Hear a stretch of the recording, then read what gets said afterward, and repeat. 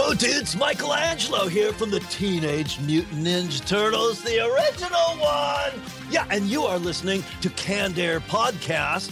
It happens to be a tribute to comics and pop culture, like yours truly, Cowabunga!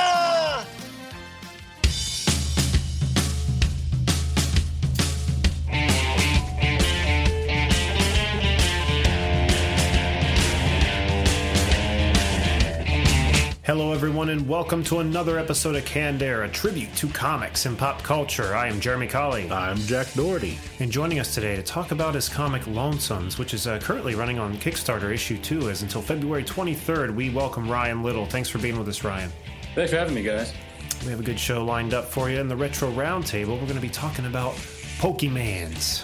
The Pokemans. As they were heavy inspiration for Ryan's book that we're going to be talking about a little bit later. Thought, why not? I think we've been trying to work Pokemon in ever since Go came out at some point. We just never had a reason to. So. We talked about our own Pokemon names. Well, Jake's Pokemon's names, I think. But... Calcium Claws. Yeah. Dreadburb.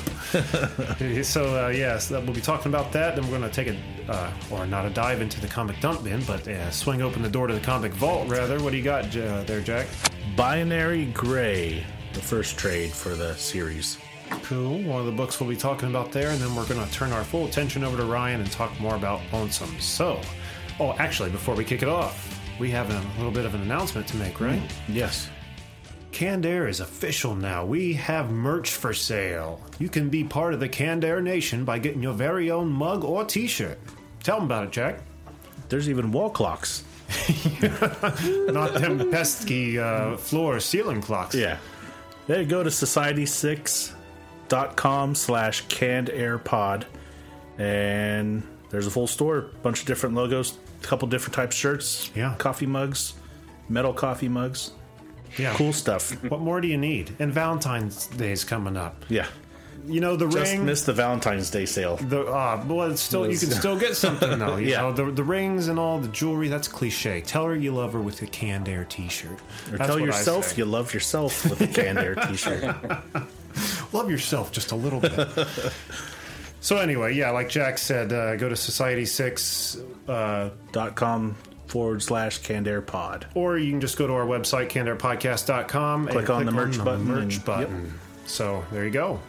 And also, a little bit later in this episode, we're going to be giving the details for a contest we have going to be running here in the next few weeks. So stick around for that. We're not going to give it to you right now. We want you to stick around and hear some of the episode before we give you the good shit. So, let's get right to it with this week's Retro Round Table. It's showtime. Got it, dude. Spared no expense.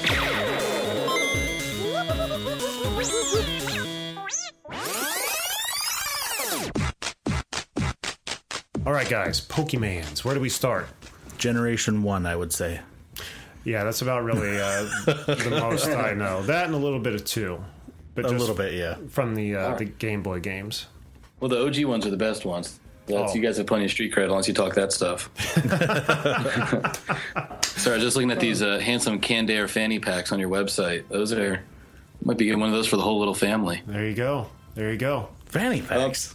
I didn't know we had fanny packs, but you know what? Just spreading rumors everywhere. That's cool. I think one thing I did when I started launching the comic was I was referring to it as collectible monsters, which some people were kind of like, oh, this is one of those like efforts to make it sound like fancier than it is, you know what I mean, or try to make it sound like more literary than they are. But the cool thing, man, is this stuff is like a whole genre of itself. Right. That has like tropes and conventions that it totally started with like this little game. But I think there's such a cool world, like these little rules to them, because it's so easy, kind of like what you guys were saying with the goofy names earlier, that like, not that they weren't great names, I shouldn't just call them goofy names. They're goofy. But there's a convention there. Like, as soon as you start calling it that, I immediately know what you're talking about. And like, it just totally triggers, the memory of this whole world that exists. And it's pretty awesome that like, if you go back, they remastered them all. If you go back and look at those, like, there's not a whole lot going on in them. Like, they didn't try very hard with like the translations for the plot and stuff like that. I remember at some point I was being like, what were they about? Because I didn't know all this stuff that like like Mewtwo was a clone of Mew, and that the one guy was living down on the island because he was hiding in exile because he was a failed scientist. Like all this like crazy heavy backstory I didn't know about. And then I played the remastered ones. I was like, oh, that's because none of that's in here, and you can barely understand what they're talking about because the translations are so bad. but nonetheless, you still played them, though. They were still great games. Yeah, of course, man. They are still great. And I still say they are great. I just finished the newest one recently, and I had a good time playing it. I want to play that so bad. I haven't played one since Ruby, though. I haven't stayed with the Game Boys. With the new one that's out? Was it like Sun and Moon or something like that? Yeah, that's what it is. Sun and Moon. Yeah. Well, it's hard to justify because at this point they're not really Game Boys. They're just $200 Pokemon machines, you know? So it's definitely hard to keep up with them. But that's why I guess maybe that's why Pokemon Go is just turned into the new narcotic that it is. Just because it lets you kind of come back in, put half a foot in, but still, in a way, you know what it is too? It kind of cuts out the middleman. So the best part is running around and rounding them up, right? Like that's as much accomplishment as I get from being crown champion of Pewter City, like little middle of nowhere bumpkin town. Like the real fun part is running around and picking everything up. So Pokemon Go just kind of boiled it down to the essential elements.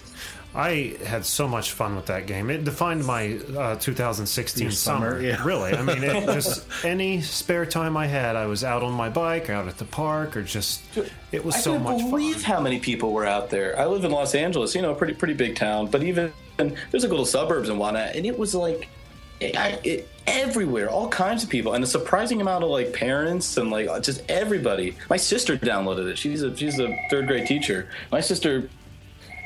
Little in now, but it's awesome, man. You still there? You cut out just a second.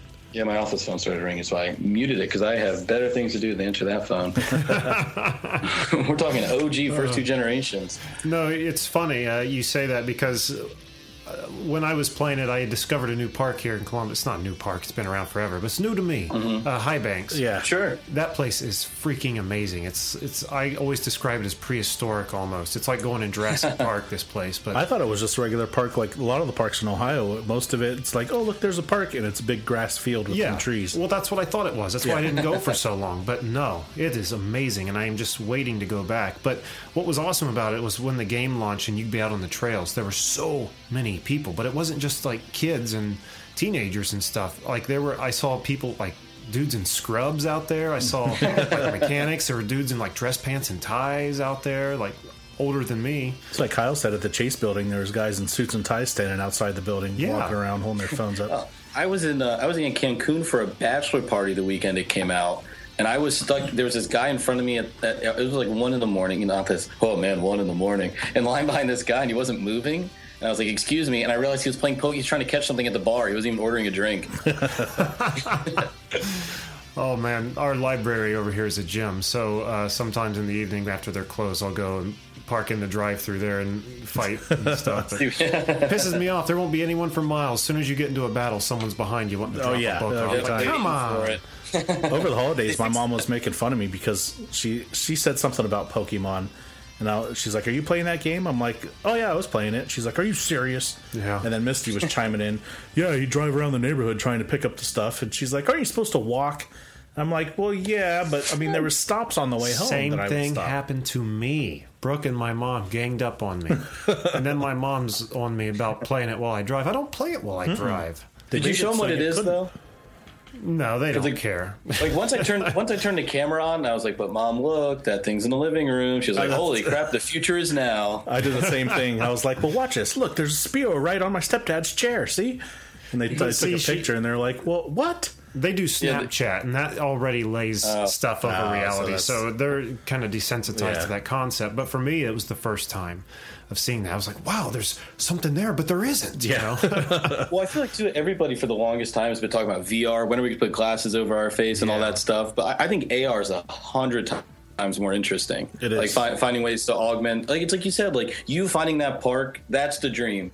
Because it doesn't detract from our experiences with reality. All it does is enhance what's already an awesome world, if you look at it the right way. Absolutely. Cool cartoon monsters. As soon as that's on Google, as soon as that's on Google Glass, I'm going to be hiking every day. When my phone's out of my hand and I'm looking around and I'm seeing them and everything, come on. It's going to be a great world, you guys. I'm going to admit something here. Now, I'm not proud of this, but this is how caught up I was in the game, okay? When I found this park, it was on a week off I had from work. and I think on a Tuesday, I was like, I'm going to go down there. Well, this park at the time was a Charmander nest. You couldn't find these little bastards anywhere except for at this park.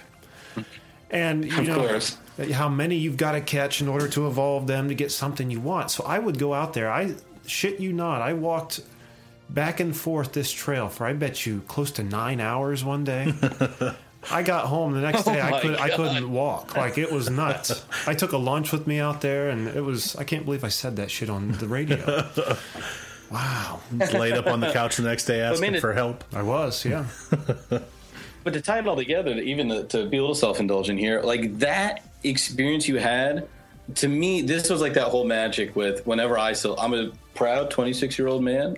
I still love Pokemon.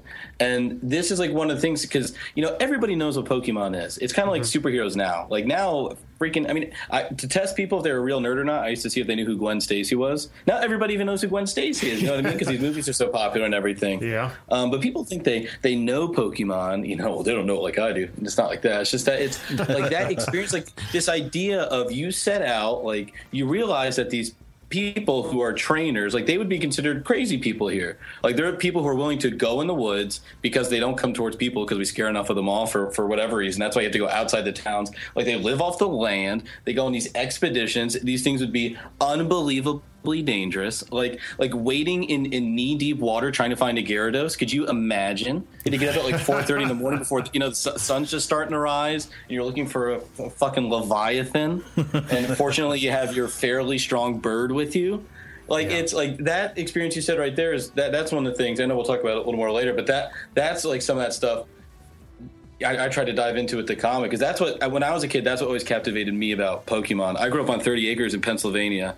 And I was like, man, our house would be the greatest. Like, I would just be turning over rocks for days trying to find Weedles and stuff like that. Oh, well, you'd find a bunch of them around here. That's for damn sure. It's funny, though, you bringing out that element, just how it enhances real life. You know, I've never been one for RPGs. I don't gravitate toward them. Most of the time, I kind of stay away from them. They bore me. But this game... I always gravitated toward. Just, I mean, not so much just because you're catching little cool animals, you know, but you're leaving home, you're setting out on foot on an adventure. And this kind of cuts back to what we've talked about before. I think we were talking 80s movies that inspired Stranger Things, and how growing up, we always, especially a kid of the 80s, long for that, you know, everyone gets on their bikes and sets out for an adventure kind of thing. Up at dawn and get home by dusk. Exactly. Yep. And this game has really put you in the game. You know, I really got on my bike and left home. I rode miles away to where these stops were, and there was other people doing the same thing I was. And just the backpack and everything. Yeah, exactly. You go on your own journeys. It's fun. It's a lot of fun. Can't wait to do it again. Yeah. It's that sense of adventure you want out of life. You know, life's finally what you imagined it. Yeah, and I feel kind of like I guess a poser, to the Pokemon genre, because I don't know much about them, and I like the show. I found to be god awful, but the games have been pretty damn solid, I think. I stuck pretty much more with the show than the game, just because the old style RPG doesn't. It's hard for me to stay in it because I don't know where I'm going to go next. I'm tired of all of a sudden hitting a spawn where you got to fight. That could be, especially in the caves in those damn games. Like when you're in a cave, I just want to run away and keep going. But the cartoon would be good if you got rid of the stupid Team Rockets. Yeah, it's like every episode is like chemistry. Like just like the second they hook your interest, like, okay, they're about to fight these two things. This is about to get real. Let's watch this. Prepare for trouble. Like, oh, make it double. Fast forward, and then they never end up fighting because they had to stop and fight stupid Team Rocket. Like, and then Team Rocket gets you gotta check knocked out of the way. Have you heard of Pokemon Generations? The show they did. I mean, I've heard of it. I've never seen it, though. Yeah, sure. All right, now we're going to some real black belt Pokemon nerd stuff now. So for last year was the 20th anniversary, which is partially why I picked last year to launch Lonesomes. But they did on YouTube every, whatever it was, Wednesday or Thursday, they would put out like a 3 to 5 minute like episode with like really modern, really sleek, really cool 2D animation that was just like this like little contained narrative. And there's none of the camp, none of all the stuff you were talking about. It's just like cool, like one of them is like the Pokemon cops raiding a Team Rocket compound. So it's like, they don't use battering rams. They use freaking Machokes or Machamps use Mega Punch to burst through the wall. Like, it's awesome. They're only like 3 minutes long. There's like, I think there's there's 20 episodes because it's the 20th anniversary. So it's 20 episodes. They're on YouTube. They're all free. They're really great. And I think they dial into just the mysticism aspect that probably hooked you when you were a kid, or like that's probably what captivated you more than there being. Although the joke about there being like clones of Nurse Joy and Officer Jenny is actually like kind of funny. This idea that they're like, well, who should the cops in this world be? I don't know. We'll just make it the same person everywhere, just like to cut out the middleman.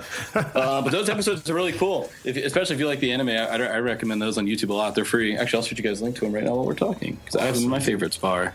Yeah, I will look into that because I wanted to get into it. Like, especially when Go came out, I was like, okay, I'm going to try this show out. I got on there 5 episodes in. I don't think so. I got introduced from when I was in the Army. We were out on doing training, so we were just relaxing for the day, and some guys brought TVs, and they had the first Pokemon movie. And I had nothing to do, so I walked over. I'm like, what the hell are you guys watching? What the hell's Pokemon? Because it was when it first came out and first started getting big. And I think it was when Mewtwo was in that first one. Now, and that hooked me. Does the movie focus more on the like the legend of the animals and stuff like that, or does it have the same campy Team Rocket crap? I think it has some camp, but it's got more of a longer story to it. Yeah, because it has to have like more of an intense action going on. Yeah, there's some of that stuff, but it gets real more than it gets goofy. I don't even mind camp. I like campy things. It's just how rhythmic each episode was. I mean, you could almost 22 minutes seeing it quote exactly what was going to happen. Yeah. Could you imagine like those cartoon scripts are probably like it probably comes out to be 18 minutes with ads, which means it's probably like a 20-page script. Like, yeah, 6 of those pages is the same thing every episode. Like, you could just like wake up, write a page a day, and be the head writer for Pokemon, the TV show, if you wanted to. And when they came out, I'm sure they're just pumping these episodes out to promote the toys, the video games, the cards, and all that stuff. Ryan, maybe you can help me. I'm going to jump way off topic here, but maybe you can settle something for me. Did Pokemon originate as like those little tiny pocket pets that you took care of daily, like, or was it the cards? I can't remember what those were called. Pokemon was a game first before it was anything else. Then like a console game or what kind of game? No, Red and Blue were the first games. Oh, really? Yeah, those were the first games in Japan, and then everything became. It's funny over there. We have Marvel, DC. It's cheating to even. You got to start practicing. We have Marvel, DC, Image, Dark Horse, Boom, dozens of, and those are just some of them, right? Dozens of companies. Right. Over there, when it comes to manga and stuff like that, it's much more consolidated. There's really only like 3. So whenever they roll out a property, they kind of put everything behind it. So I think they knew this was going to be the next big thing. So they got everything behind it they could. Like, I know I've read, because partially doing Lonesomes, because Lonesomes, I really wanted to be this like genre probes into what I call collectible monsters. So I did I read like the first 20 volumes of the anime or the manga series, the comic series, which I realized all came after the game, which was them trying to like expand upon the stuff they'd started there. But all of it started just in these 2 video games, which are technically one video game, if we're being honest about it. I did not know that. I always thought they were like the little tiny like keychain. You remember what I'm talking about? Like Neopets. Yes. You had to feed them and clean up their shit. Yeah, and they would die walk with you and everything. Yeah. It's like, so what if it dies? You just hit reset. Yeah. Who cares? But wow. Very cool. It's one guy drew. You could, shame on me, although not that I'd be able to pronounce his name even if I found it again. He just drew like dozens of these things, like really cool, like abstract watercolor art, and then they slowly started. It almost reminds me of like Pokemon's almost like the like anime version of Star Wars.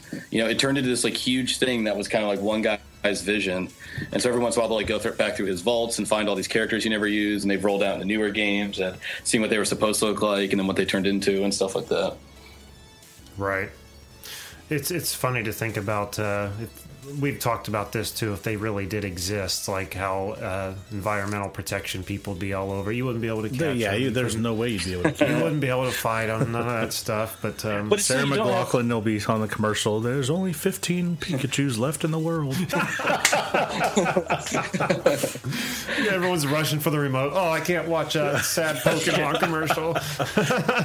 But the thing they never get in the games, like one of my favorite things was, especially what I used to love about the games, especially was that, one thing that we're really spoiled by, or one way the culture's really changed is that like we have so much information now. Like back when I was like, in second grade when the first game came out. So I was like target audience. I was a little like 7-year-old nerd. I was like their dream come true.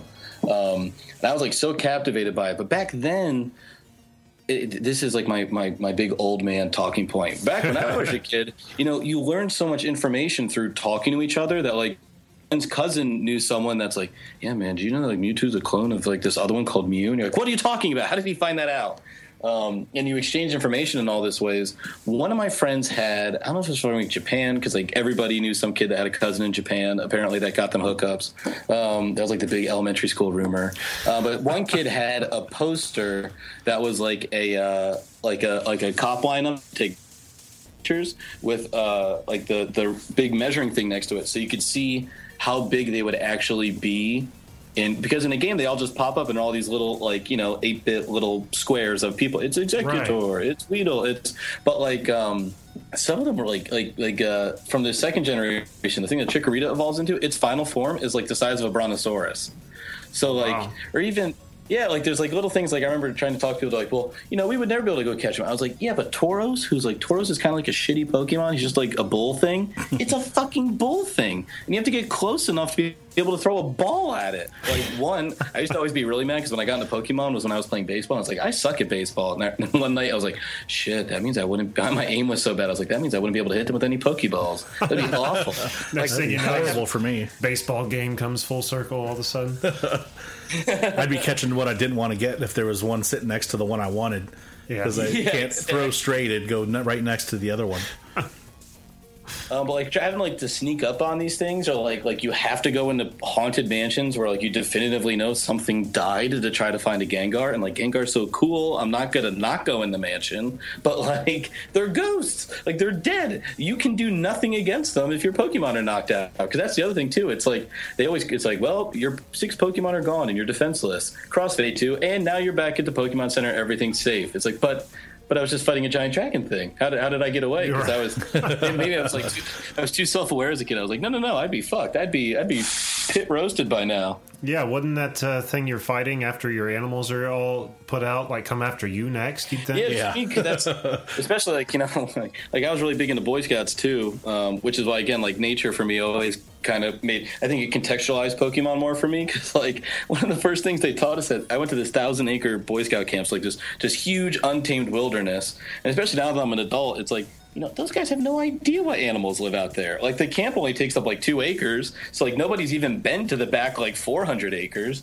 There could be a pack of wolves and they'd have no clue. So I remember one of our first lessons is they're like, you have to learn what each kind of poop is, because animals will be very different looking poop behind. Because if you see what looks like a long brown Cheeto, what's it called, Cheez-It, or what are they called? Does cheddar, like the little corkscrews, that means there's a mountain lion around and you need to run away. Like they taught us that for like self-preservation. But I remember the feeling of being in the middle of the woods when I was like 15 with like, 4 of my friends, summer camp, joking around, and you turn around, you come around a corner and you see this fucking animal of prey that's 10 times faster than I'll ever be, in way better shape than I am, and it almost exclusively built to kill things, and I'm 140 pounds soaking wet. It's like so humbling, and you're like, oh my god, like, and this is just, and that's a normal lion. Like imagine a Growlithe, that's a lion that shoots fire out of its mouth. Right. like taking a dive and sneaking up on it, and like even like, don't get me wrong, I love Squirtle. I think he's just such like a great design and really simple, and like the sort of everything that's great about Pokemon and one little character design. But it's like, all right, 2-foot water turtle, let's sneak up on Flamethrower Wolf and see how we do. Let's just we'll take a stab at it. What could happen? What could, well, worst case scenario, you get knocked unconscious and I'll wake up and I'll be safe. Yeah. Man, I just want to go play now. As we're sitting here talking about it, I want to go play Go. See, come on. It's real. They never don't get fun. The new ones are pretty wild too because they're really trying to reinvent the wheel quite a bit, change some things up and kind of expand the narrative. But isn't it strange? Like, why is that so enduring? Like that franchise, like it's still so relevant. Like it just taps into something about people. It might be that adventure thing that you were saying. Yeah, it's one of those things that'll be around forever, like Disney or Marvel, or it'll have to be. Right. Yeah, and it'll just keep evolving and getting cooler. But there'll be people like us who still gather to talk about those OG first couple waves of animals. They're just so out there now. I haven't even tried to look at them, but just some of the ones I've seen are like, whoa, too much. I'm gonna go back to my first generation. There's a sweet spot for sure, but I like some of the new ones. Every game has a couple in them that are what would basically be an animate object. Like there's one that's like a set of keys, and there's one that's a sword that's alive. And I was like, a sword that's alive, that's dumb. But then I found out it's because a lot of the ones that you probably think are weird come from some sort of Japanese folklore, usually. Like the inanimate object ones, which I didn't like them. Then I found out that in Japanese folklore, there's these things called tsukiyomis, which I'm probably pronouncing wrong because it's like one of those TSU words. But they used to have this folklore that if an inanimate object could survive without being destroyed or lost or whatever for 100 years, it would then gain sentience and get to come to life. So like in a new game, there's this one that's like a rusted, forgotten anchor. So this thing sat on the bottom of the ocean for long enough that it's like, well, those things aren't like weird monsters in the world. They're just fucking Pokemon. And they get to wake up. And I was like, all right, I can get on board with that, I guess. Wow, that is out there, right? Yeah, it's like Titanic will come raised up with the Pokemon all the time. I've been down here a while. We're animal now. Well, it's also like that kind of like shameful, like no matter how old I get, it's like, I think that's dumb. Yeah, but did you know it's a Pokemon? Oh, I think that's awesome. So who's the worst Pokemon? The worst? Yeah. Oh, come on, Jinx. Gotta be Jinx. Mr. Jinx Mime? I find Mr. Mime sort of endearing because I thought his cartoon version was kind of funny. Wasn't there just like a bumbling one like all the time on that show? Wasn't like a duck or Psyduck? Psyduck's great. He's like this great little design. Like I was about to say he's smooth. Not that really means anything, but like to me they're just like great little whimsical things. I don't like whenever they're like weird. I really don't like. There's one that's an ice cream cone. Now that's a newer one. That's an ice cream cone. What? I don't get. I was like, look, you'll get me with the 100 years folklore thing. Yeah. Don't tell me that's a 100-year-old ice cream cone. Unless it's like an Eskimo child lost his ice cream cone. There's no way that thing was out there for 100 years. Just don't even do this to me. You know what's really cool now is the new ones. What they're doing is every game is modeled after a different country. So that's how they're like rounding out the world. Like I think X and Y were France. And then the new one is Hawaii. But yeah, now they're just like basically repicturing the globe. So God knows what they'll make America look like whenever they get to us again. I've got to get in on these games. Yeah, it's interesting. It's right. It's just like it's all about the lore, man. The mythos. Whenever you can just dive into something, it's just the best. Jumping back really quick to Sure. we were talking about Pokemon that we didn't like. Oh yes, yeah. Okay, one in particular that comes to mind. You guys will have to help me with the name. It had boxing gloves on it and wore like a little like tutu? Hitmonchan. Okay, yes. Now, where's this thing finding this shit in the wild? Where is it getting a tutu? Where is it getting these boxing gloves? That kind of bugged me. And I feel like there were other ones like that too. Those are just its hands. Its hands are gloves. See that's that even mean? Worse. That's even. I'm not buying it. It doesn't. Those going out on a limb there, Ryan.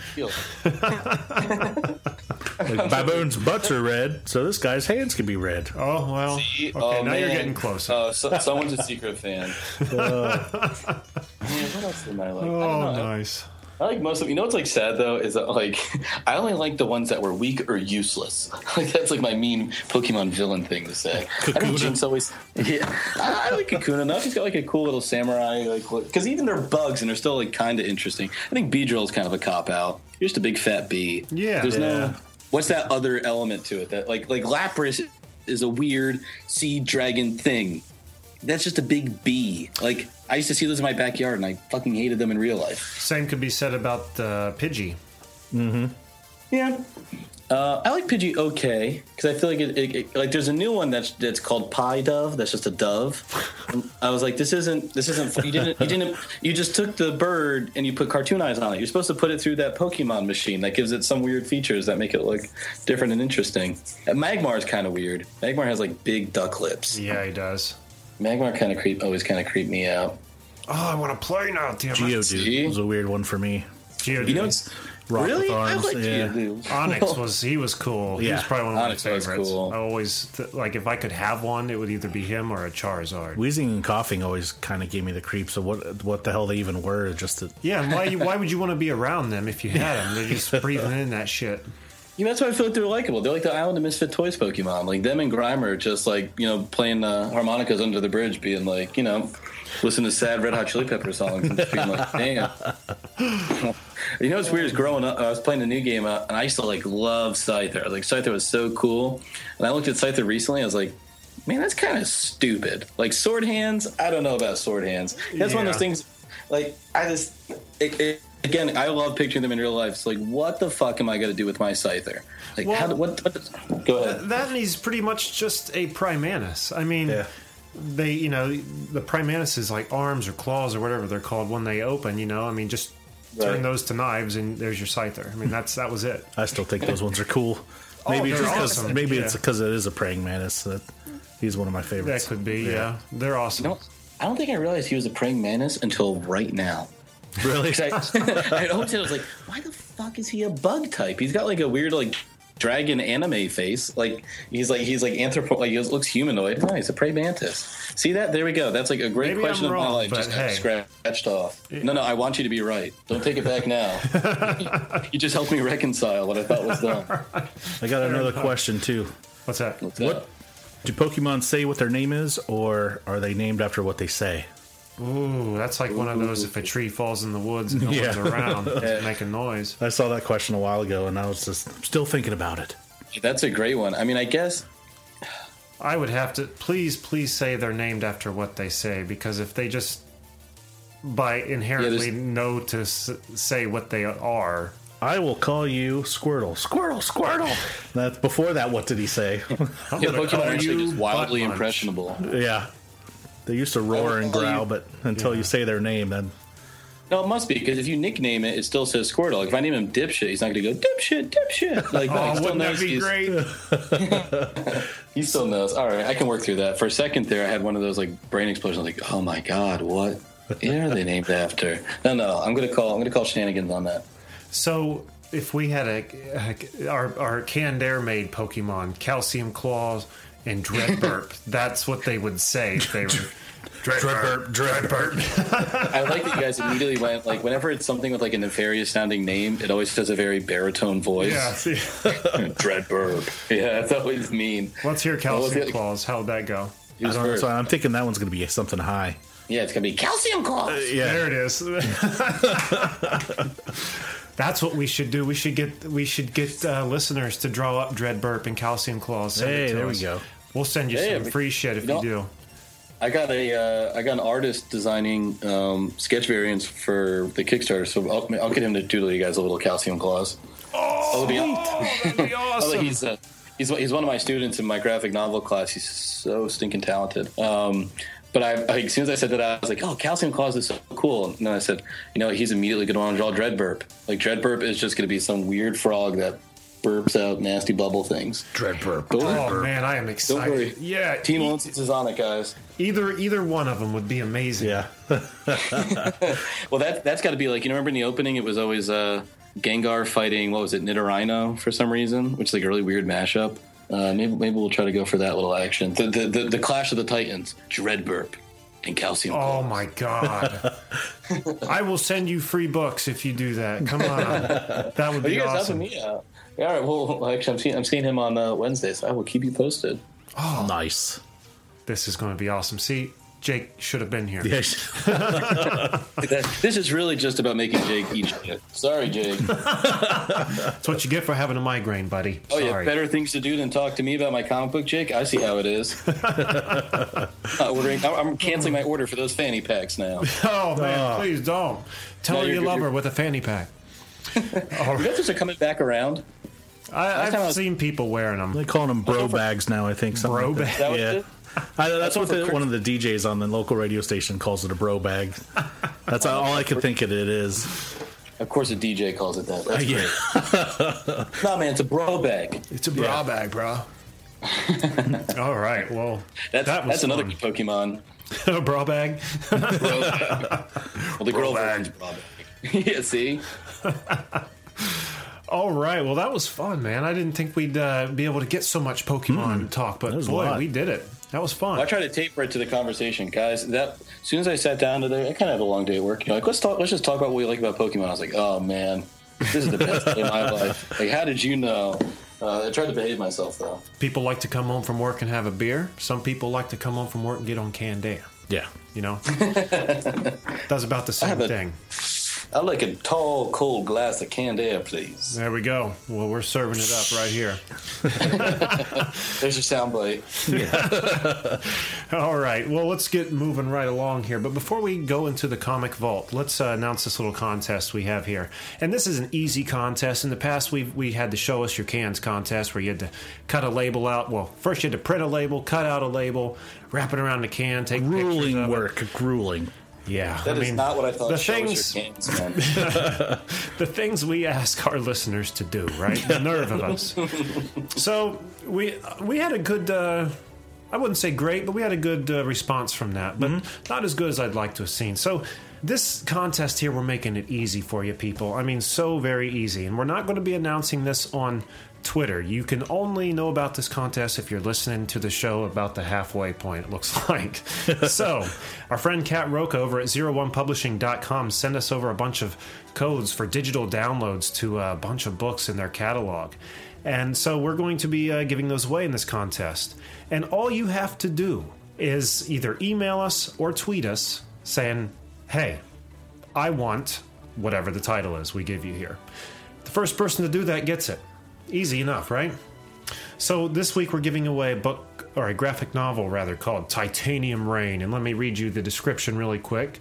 In the year 2031, mankind's survival instinct is put to the test when a civil war in China spirals into global conflict.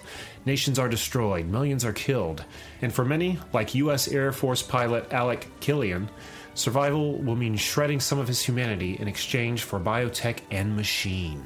That just sounds awesome right there. Yes. And the book itself is gorgeous. We were taking a look at the preview, and it's like realistic looking. It's crazy. Realistic painting almost. Yeah, I kind of don't want to give it away. Maybe I'll just tweet really quick and take it for myself. But, so there you have it. Titanium Rain, the first graphic novel we're going to be giving away. So again, all you have to do is either send us an email at cannedairpodcast@gmail.com, right? Yes. Yeah, I don't email myself very often. So. And say, I want Titanium Rain. Or you could even hit us up on Twitter, either DM us or just send a tweet out saying, I want Titanium Rain. And the first person who does it, it is yours. So, let the games begin, right? All right. Nothing yet. No, You haven't done it yet. Oh, I'm watching the phone. Oh, wait. We have to post it first. Okay. So, let's swing open the door to the comic vault here. Talk about some comics. I went first last week. I'll go first this week. I think Jack's going to go first this week. Jack, take it away. So I got a book called Binary Gray that I've had for probably, we've been doing the show for 3 years, over 3 years. I've had it for about 2.5. And I finally took it out of the box. I've been meaning to read it for a long time. But it's about a guy named Alex Gray. He's just a normal IT guy at a company.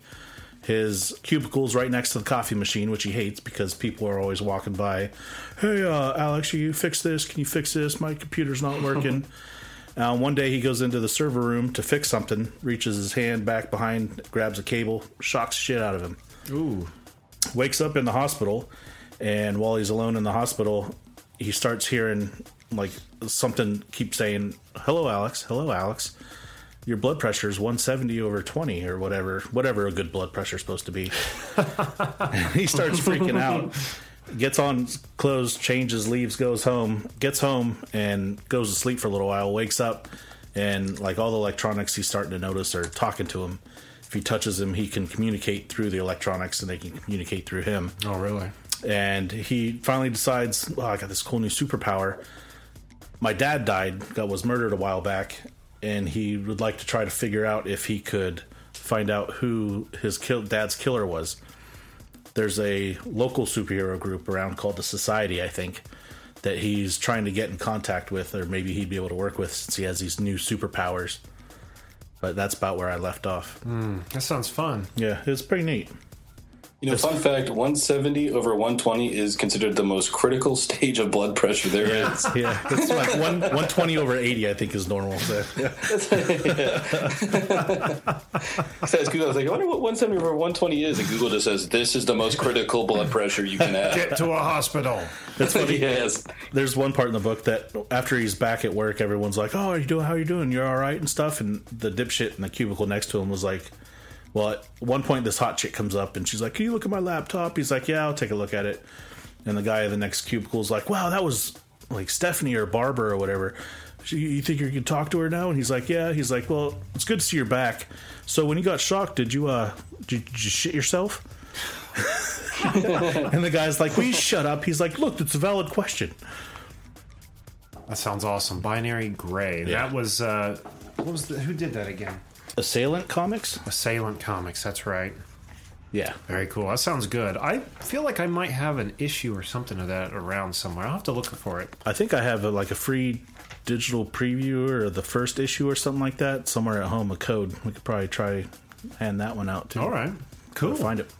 Awesome. Binary Gray.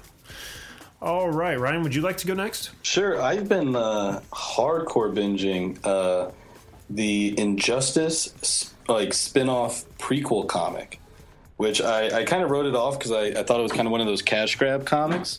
And then somebody told, Injustice is the DC, Street Fighter styled fighting game. Right. And a friend of mine was like, dude, if you haven't read this Injustice comic, you got to check it out. It's like really, he's shown his opinion. I really respect, and I kind of fluctuate back and forth between superhero stuff and more indie feeling stuff. So I was like, all right, I haven't read a superhero book in a minute. This series is awesome. It's so cool. It's nice, I think, partially because it's huge scale, summer superhero fighting comics stakes, and it's all the DC characters you like, but it's in its own universe, so they're really allowed to do just whatever the hell they want. Like in the they're divided up by years. So year 1 is 2 volumes, and year 2 is the entire Green Lantern Corps declares war on Superman.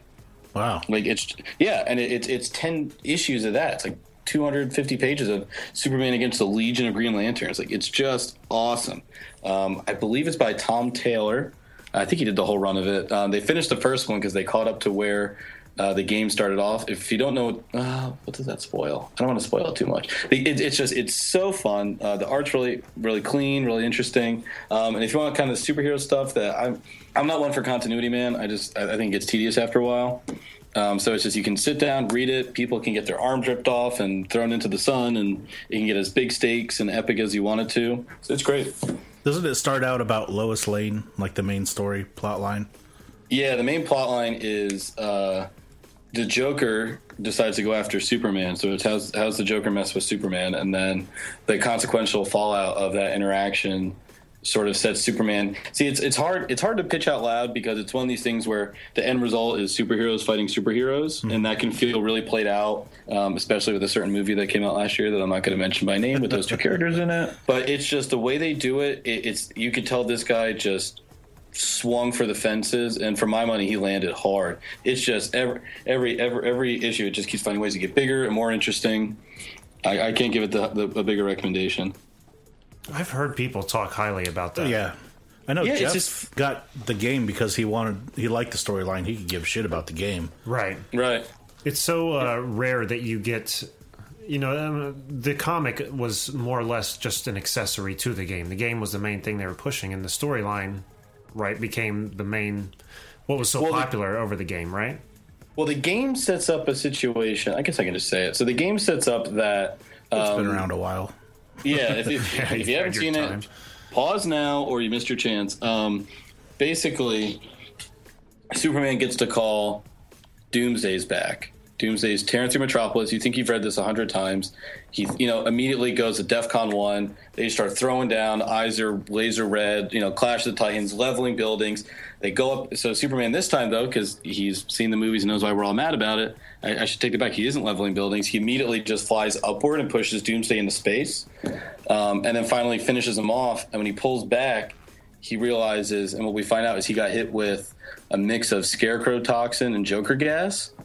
So it made him see his worst fear and go off crazier than he normally would. And it's Lois Lane, not Doomsday. He hallucinated the whole thing, and he just beat her to death. Oh, man. My God. Can't believe you just spoiled that.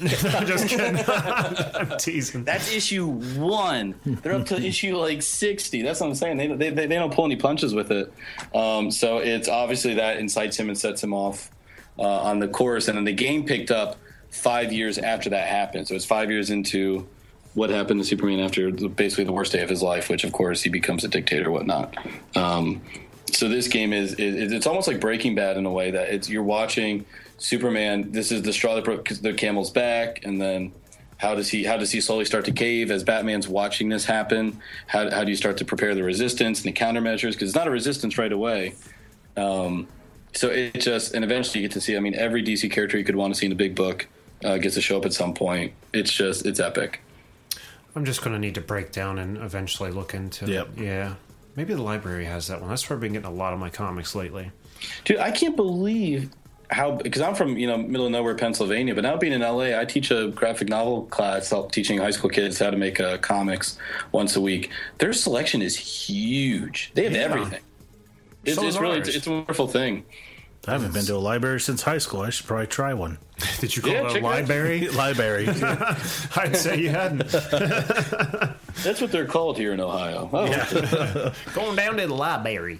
No, they got a whole wall just full of graphic novels about anything you could think of. I've been taking stuff from it almost every week. Yeah, you should check it out. Injustice, right? Or was that the second? Yep. Yeah, Injustice is the series, and then there's, I think it's 10 volumes, so it's like year 1, year 2, year 3. You can figure it out. You're a smart guy.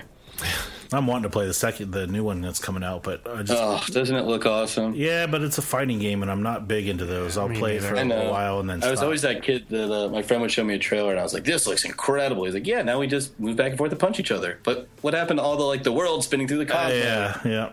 Yeah. Well, Awesome. Read it. You won't be disappointed. I'm going to.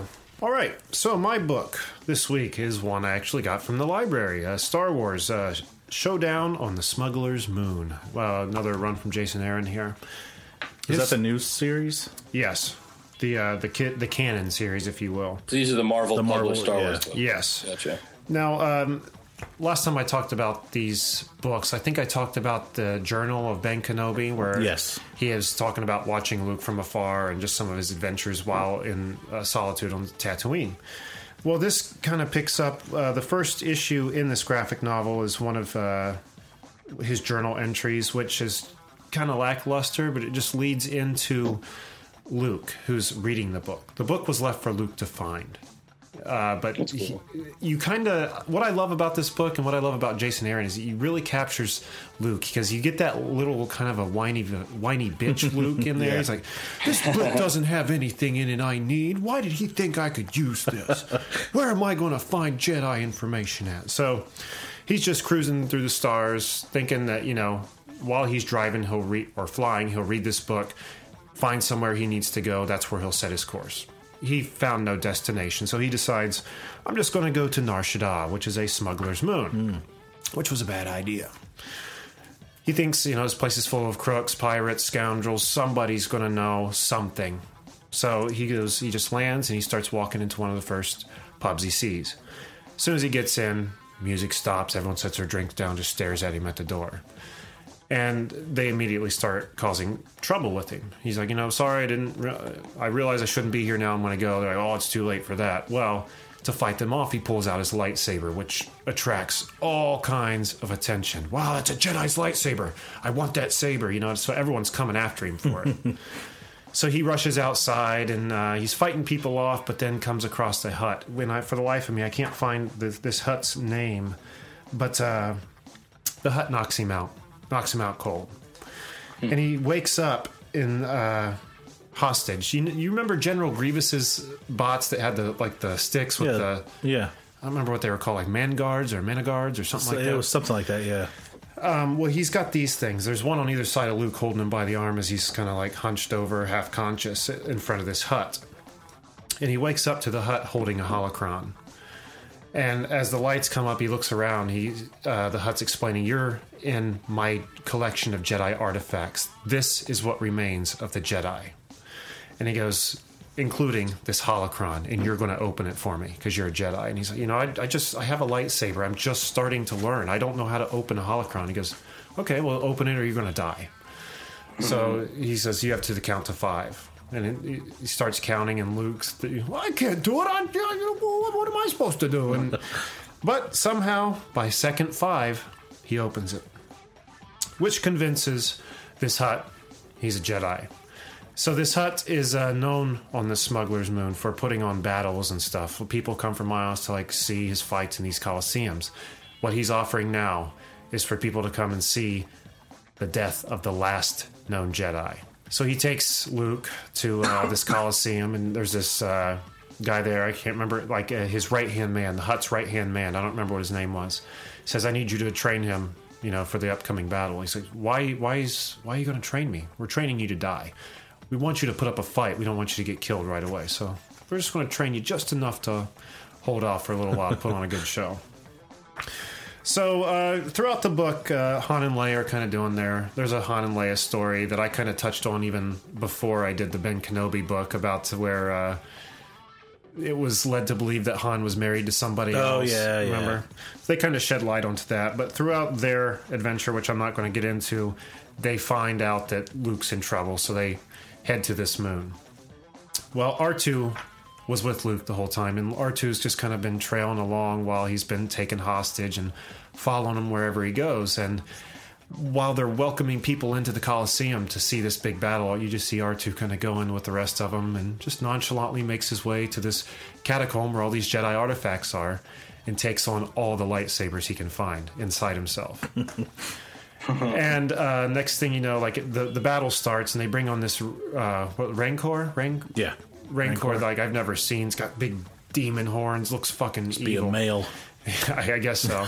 A bull Rancor. They brought it in to kill him. And about this time, Han, Leia, Chewie, they all show up to rescue him, but they don't have any weapons.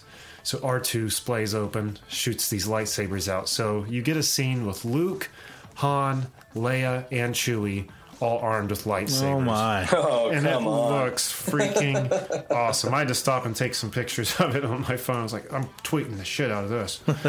But it was just a great book all around. Great book. I strongly recommend it. Anything Jason Aaron lays his pen on is typically gold. So that guy was good before, but the last 2 or 3 years, man, he hasn't written anything. Yeah, it's all incredible. Yeah. Every book is just awesome. So that's between A New Hope and Empire? That's where that falls? Yes. And I just picked up the next one. I don't have it near me here. I don't know what the title is, but I grabbed the next one I have yet to read. So I'm stoked. Star Wars Showdown on the Smuggler's Moon. Check it the hell out. I've been to Nar Shaddaa in the Old Republic. What? That was a planet you had to go to in the Old Republic, yep. Was it full of huts villainy and scum? All right. Very cool. All right. I think that does it for the Comic Vault. So with that, let's just turn our full attention over to Ryan and talk about his Kickstarter going for the second issue of Lonesomes. Thanks again for being with us, Ryan. No problem, man. Always happy to talk about the book. Thanks for having me. This was a great book. We both had fun reading it, I think, Jack. I did, definitely. It was kind of refreshing. I mean, we were talking about Pokemon earlier in the episode, and one thing I said I didn't like the boxing gloves or the things wild animals shouldn't have on it. You don't have that with the Lonesomes we've seen anyway so far. So I'll quit babbling here. Go ahead and tell the listeners a little bit about Lonesomes. Sure. So Lonesomes is what I call a collectible monster comic, which is my fancy word for Pokemon, Digimon, Yokai Watch, just an umbrella term for what I see that as a whole genre. So the collectible monster genre, but through the lens of a Western American independent comic, sort of with an Amblin 80s Stranger Things feel. So it's about a little boy named Tom who's incredibly lonely. And one day after school, when he's in the woods by himself, he finds this mystical Pokemon-esque creature he'll learn is called a Lonesome. And they're these magical Pokemon-like creatures that only reveal themselves to lonely people. So if you've never seen one before, it's because you haven't been lonely enough. But on your darkest day, they will find you. So together, he befriends it, and they set out on an adventure to learn more about the world of Lonesomes and the emotions that lurk within Tom himself. That's awesome. Those first 2 issues that we got to read were really cool, too. I mean, getting to see Tom and the first 2 animals, anyway, that are going to be in your universe. So how many Lonesomes are there? Or do you have a number yet? Like, how big is this universe going to be? Well, part of the game I really want to play with this is that I started talking about this during the Pokemon section, is that this to me it's this whole ripe genre full of conventions and tropes to explore. So we know they're drawn to lonely people is all we know right now. And as the further Tom gets into this world, I mean, as long as there has been people, well, at least more than one person, there has been loneliness. And I really want to find a way to engage what can be a complicated emotion, and you pair it with something fun, which what's more fun than Pokemon, to make it ingestible. But for how many there are, let's just say there's all kinds of loneliness. This is a little, a kid in 5th grade that's lonely after school that found one of these things. What kind of lonesome do you think shows up to a guy that's in solitary confinement in jail? What kind of lonesome wow. shows up? So the type of animal that appears to the person is dependent on the kind of loneliness they're suffering from. Right, I'm sorry, yes. The one you find is drawn to your unique loneliness. Wow, that's cool. Yeah, so I think there's healthy loneliness. I moved 3,000 miles away from my family to live in Los Angeles and chase my dreams, so that's productive. But like I said, what was it like being a little girl on the Oregon Trail? Do Lonesomes age like normal people do? I mean, what are these ones that are out there? So this is the whole world that he's diving into. And like I said, I love all the tropes. So what does a legendary lonesome look like? What are can there be more of one kind? Can someone else have loneliness like you do? So this is the tip of the iceberg, which I feel like is the cheapest thing to say when you're watching a series. But based on the stuff I just said, I think I'm not making it up. Oh, no, exactly. You know what you're talking about with this genre. That's evident. Sure thing. These animals look amazing from what we've seen. So, I mean, the books themselves are gorgeous. Yes. But the animals themselves I loved because they're very eye-catching and they're very organic, I guess, looking. Like, again, right. back to those dang boxing gloves. Well, I'm really lucky. I had really great artists. And I've been doing independent comics for about 3 years when I was getting ready to do Lonesomes. And I was talking to a friend about it. I was like, this is his idea. It's this thing I really believe in. I could write 1,000 issues of this and not get bored. And he's like, here's the thing. People could totally like it. Pokemon's never going anywhere. This book, you're a great writer. I'm not going to knock you, but this book sinks or swim if you can have great monsters. That's what it's all about. That's what I pick up. That's why I make this comic. Getting that art in it is the best feeling in the world. And I'm really lucky that the pencils and inks, the artist is Messiah, and then the colors, Fariza Kamaputra, which neither of them, they had never worked before together, and they're just, as soon as they sent the art in, I knew it was the dream team. They just both got 100% where the content was coming from, totally dialed into what I was looking for, and I think the work speaks for itself. Yeah, and I think this book is going to go back to a little bit what we were talking about earlier. What attracts me to Pokemon is like the lore behind the animals. And what didn't work for me with the show was that you were constantly being interrupted. It looks like, and I could be wrong, I mean, mind you, we've only taken a peek at this, but it looks like the central focus is going to be toward the lore rather than just making them fight to the death or anything. Is that right? Yeah, no, exactly. I mean, trust me, we have a big antagonist coming up in issue 3. Although the Kickstarter is doing well enough, we might actually end up making issue 2 bigger. But that's to be determined so far. But yeah, I mean, part of the funny thing about it is that the thematic elements of, the real villain, no matter who I introduce, the real villain is loneliness. And that struggle that Tom goes through. And at the same time, it's also his best friend, with these creatures that emerge from it. Right. So it's going to be 40% about that emotional journey and exploration. That's also incredibly heavy, and some of it is, I have this stance. You guys mentioned Stranger Things earlier. That at some point along the way, the adventure genre died, and the action adventure genre took its place. You know, if Raiders of the Lost Ark came out today, Indy would have found those tablets at the end of the second act. The Nazis would have stolen them and built them into a laser to blow up, you know, Brooklyn before he got them back. That's what that movie would be. Mm-hmm. It's no longer about these belong in a museum. What can I find? The legend is real. Let me pursue it. So one thing I really want this book to be is it's always about the adventure, because that's what life is, or at least that's what it should be. It's this kid, he finds these things, and of course you'd make your life all about them. So he's going to be exploring them, like I said, the legends that emerge around them, the people who have encountered them, what do they know about them? Because I think one thing too is, you know, by the time you get into Pokemon, there's an established world, like here's the rules, and here's where they go, and here's what we catch them with, and here's where you take care of them. But what if you strip all that away? What if we just know these things are out there? And there's a couple people that, like I said, it's me and my friends in second grade sharing information again. Well, I heard they're drawn to people like this. Really? Because I heard that there was this jail got destroyed and this guy escaped, and there was, you know, they found the footprint like a Tyrannosaurus Rex. What does that mean? So it's going to be just diving into it and working through it, like you said. But of course, like I said, loneliness can be a difficult thing, and it affects a lot of different people. And that doesn't mean all the lonesomes that find people are going to be necessarily nice creatures, or the people they find are going to be nice. So we got plenty of antagonists coming up too. That is an intriguing element. Yeah. I cannot wait to read further into this. One thing I'm worried about is how cool, like the plant dog monster is, how cool it is, and how much fun you'd probably have with him.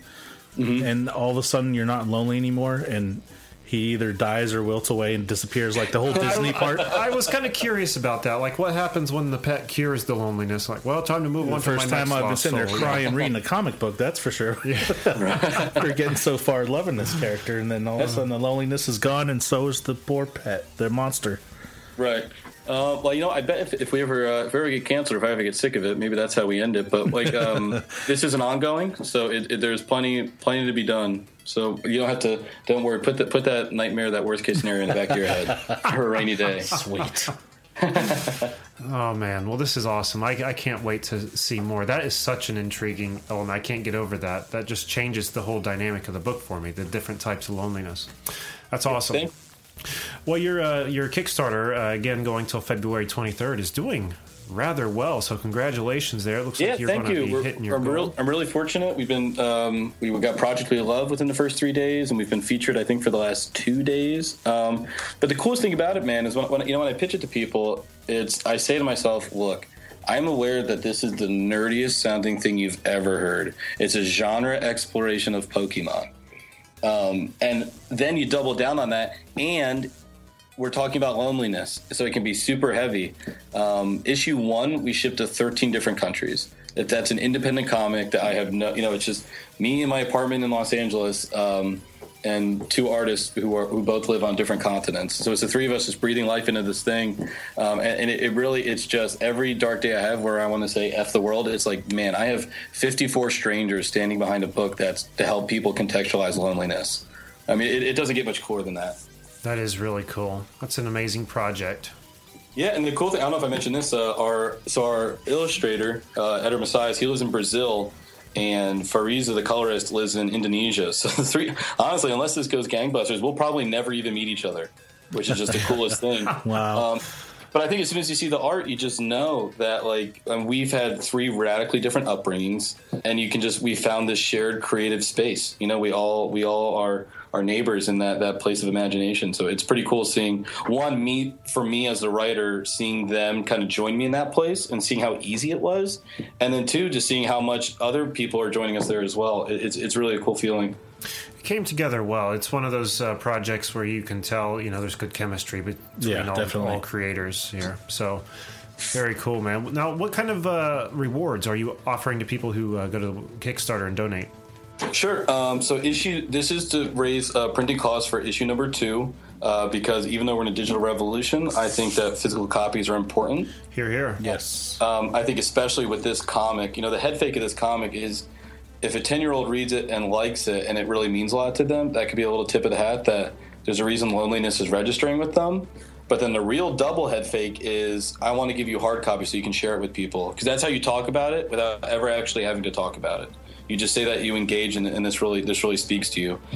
So this is for issue 2. We also have hard copies of issue 1 available, so you can jump on and join the whole story. Digital copies, just if you're curious. I think the thing I'm most proud of is that I have sketch variant covers that will feature an original Lonesome for $35, which is about as cheap as you can get for real original art.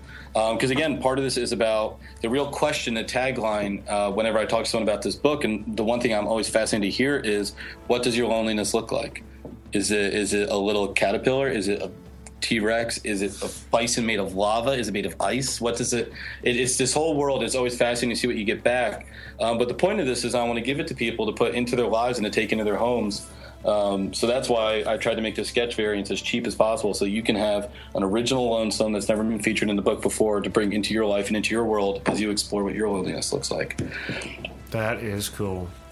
Yeah, man. I'm thinking now that Candair has made 2 Pokemons, maybe Candair needs to design some Lonesomes too here.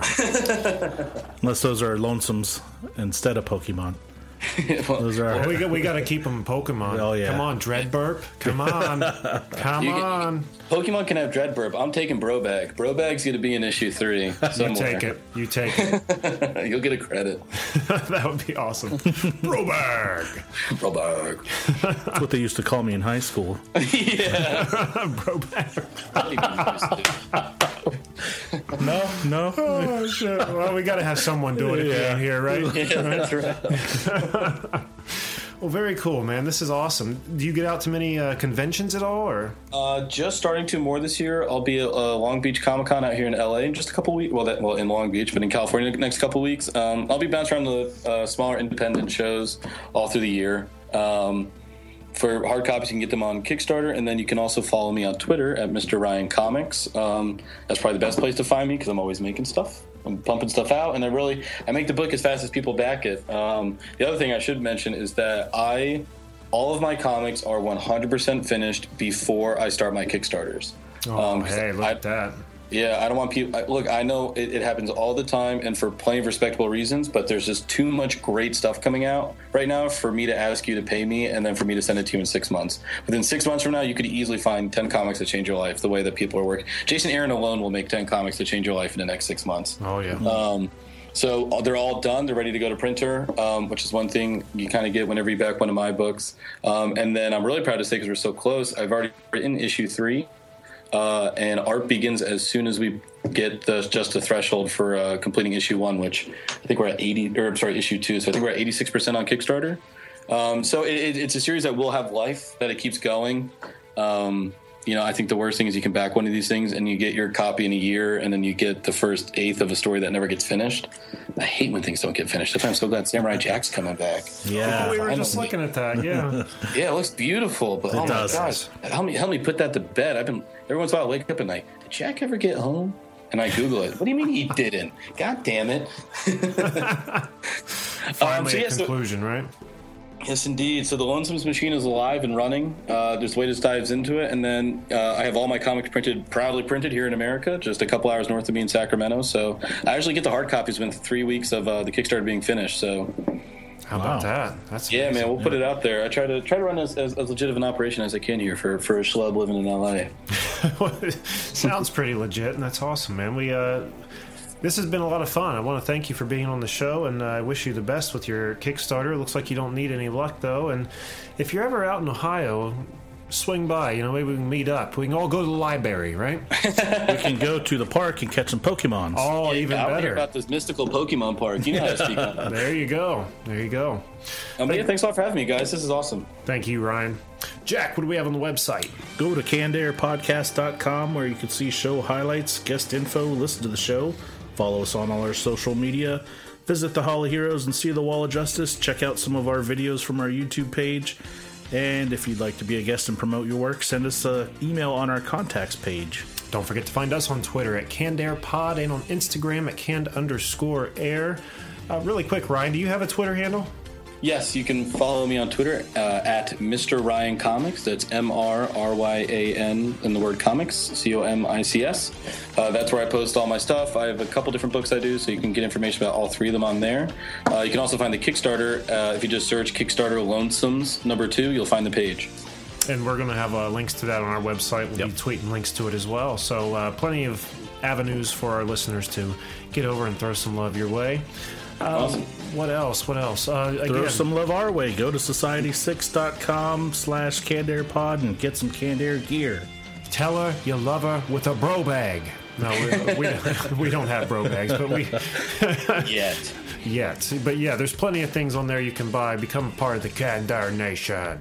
And again, the contest, the 01 Publishing Contest. All you have to do, the first person to email us or tweet us, I want Titanium Rain, we will give you the download code so you can enjoy that beautiful comic. So, once again, cannedairpodcast@gmail.com or at cannedairpod on Twitter. So, I think that does it. Anything else, Jack? That's it for this week. Until next time, I'm Jeremy Colley. I'm Jack Doherty. And I'm Ryan Little.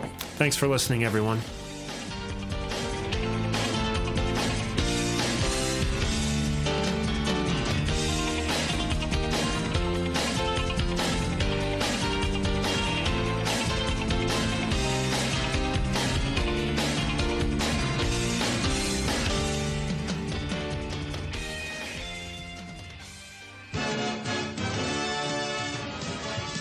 Throw the ball over here, Mervin. Whoops. Let's tell Mom Billy did it. Hold on there, Mervin. Wow, it's Flint. It's one thing to break a window, but it's another to blame Simple Billy. You should be inside listening to the Canned Air podcast. What about the window? I guess you shouldn't have broke it. Now we know. And knowing is half the battle. G.I. Joe!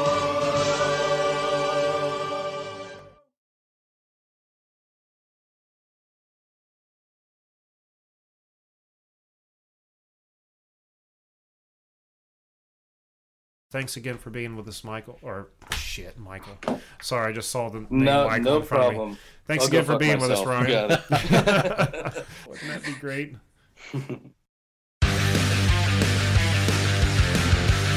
Pit Pass Moto, sponsored by Moto America, is the show that keeps you up to speed on the latest in motorcycling and brings the biggest names in motorcycle racing right to you. From candid interviews with the top names in racing to providing insights into the trends and trendsetters driving the motorcycle industry, we have you covered. New episodes are available every Thursday at pitpassmoto.com and on your favorite podcast app. Ride on!